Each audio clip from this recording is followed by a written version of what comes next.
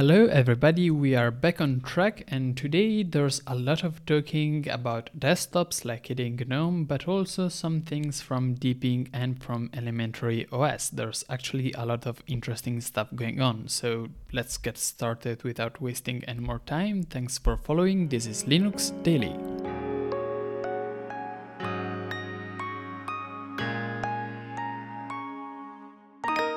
Okay, so usually whenever I talk about KDE, it's by quoting either Nate, who has this very nice blog post about this week in KDE, or it's about my personal experience as a contributor to KDE.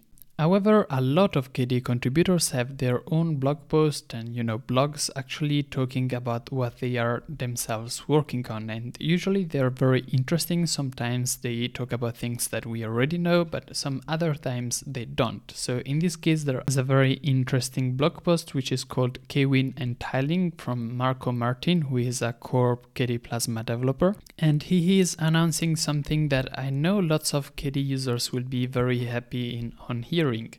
TILING is coming to KDE KWin out of the box, which is pretty interesting. We've always said like third-party plugins, especially Bismuth, was very good and still is very good, but now it's actually coming in KWin itself. But it's necessary to fully understand the extent of it. So let's see what Marco says. So KWin always adds some very basic tiling. That is, you could drag a window to the left or right corners or to the very corners of the screen, and it would be tiled to the left half or right half, or you can use keyboard shortcuts such as meta left and up to make sure that the window gets tiled to the quarter top left part of the screen. And Marco is basically building on this functionality to make sure that it gets much more powerful. So basically we have the concept of these tiling areas, and if you're dragging a window using the shift shortcut,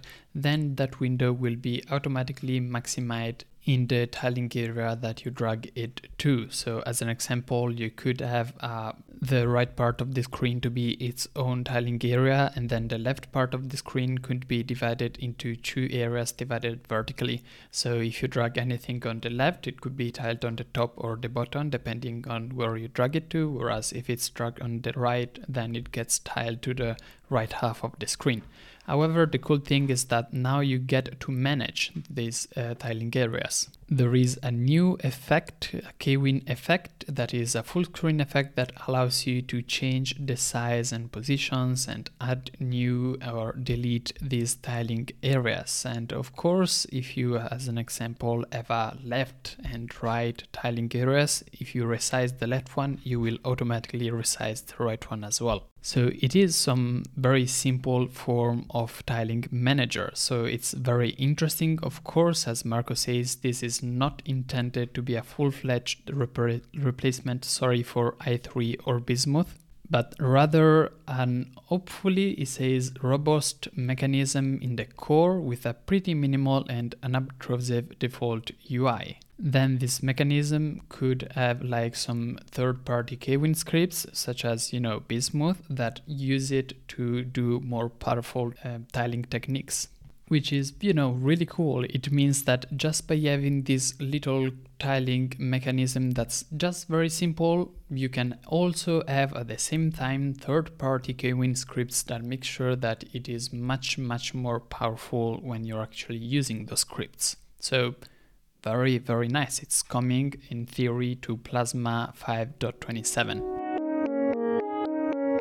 I also want to mention a couple of blog posts which are still interesting, still from KDE developers about things that we've already touched in this podcast. However, it's very different to just say now there's this new feature and actually reading an entire blog post from the person that implemented that feature, working us together towards how he implemented it actually. The first one is called I Made Outlines for KDE Breeze Window Decoration by Axe dev blog.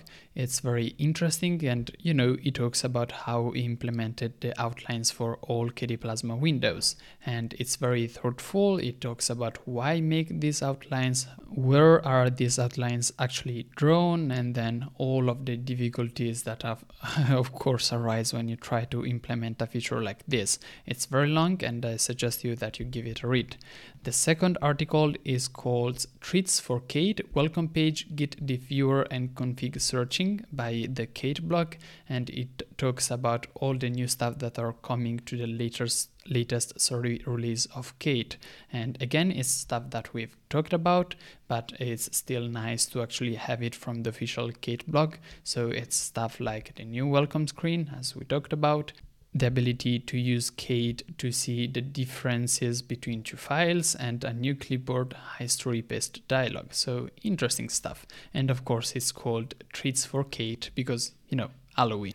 This said, let's switch our attention to the Deepin 23 Alpha. So I've actually talked about this, I think 2 days ago, about how they released this screenshot and then took it back about Deepin 23 getting quick settings. So what's new? Now we actually have a promotional video for the Deepin 23 Alpha version, which is, a promotional video, and the weird thing is that it's rather useless to actually understand what Deepin 23 is going to be, because it's a lot of 3D renderings that in no way will look like, the actual version. As an example, at a certain point of the video, there's somebody clicking on a heart icon and then lots of 3D hearts come out of the screen. I don't think the software is actually going to look like that. There are a couple of screenshots, or rather 3D renderings, that look like they could be screenshots of Deepin. However, they're just a few and they don't particularly look, they look good, but they don't particularly look like something super new, and they don't show much of Deepin. We do know that it has like a floating bar on the bottom, just like, we already saw that from the screenshots. And not much more actually. So there is this promotional video, but it's useless. It's exciting, but useless. Instead, there is a blog post from Elementary blog that talks about how close we are to Elementary 7.0, the new version after 6.0, and basically, they say that some of the major blockers that they had, which were window manager issues, has been resolved, and now most of the things missing to do the release are about builds and infrastructure. So we are, they say, really in the home stretch right now. However, some new things are still getting in. As an example, there is an icon redesign project which aims at, prettifying the current icons of ElementaryOS, including increasing the border radius of the tile icons. We do have a screenshot of some of the new icons, and they look pretty good, so I suggest you that you still give a look to the Elementary 7.0 blog post in their, blogs. And if you're interested in actually trying out the early access preview, then you can get it at $10 a month. If you just start donating, you get the early access preview as a benefit, which is pretty interesting. However, there was so much more that I wanted to talk about, but our time together today is yet again over. I actually have so many articles that I keep telling myself, okay, but tomorrow I will actually talk about this, so let's try to be patient. I will get to everything, but nonetheless, thanks everybody for following, and see you tomorrow with yet another Linux Daily episode.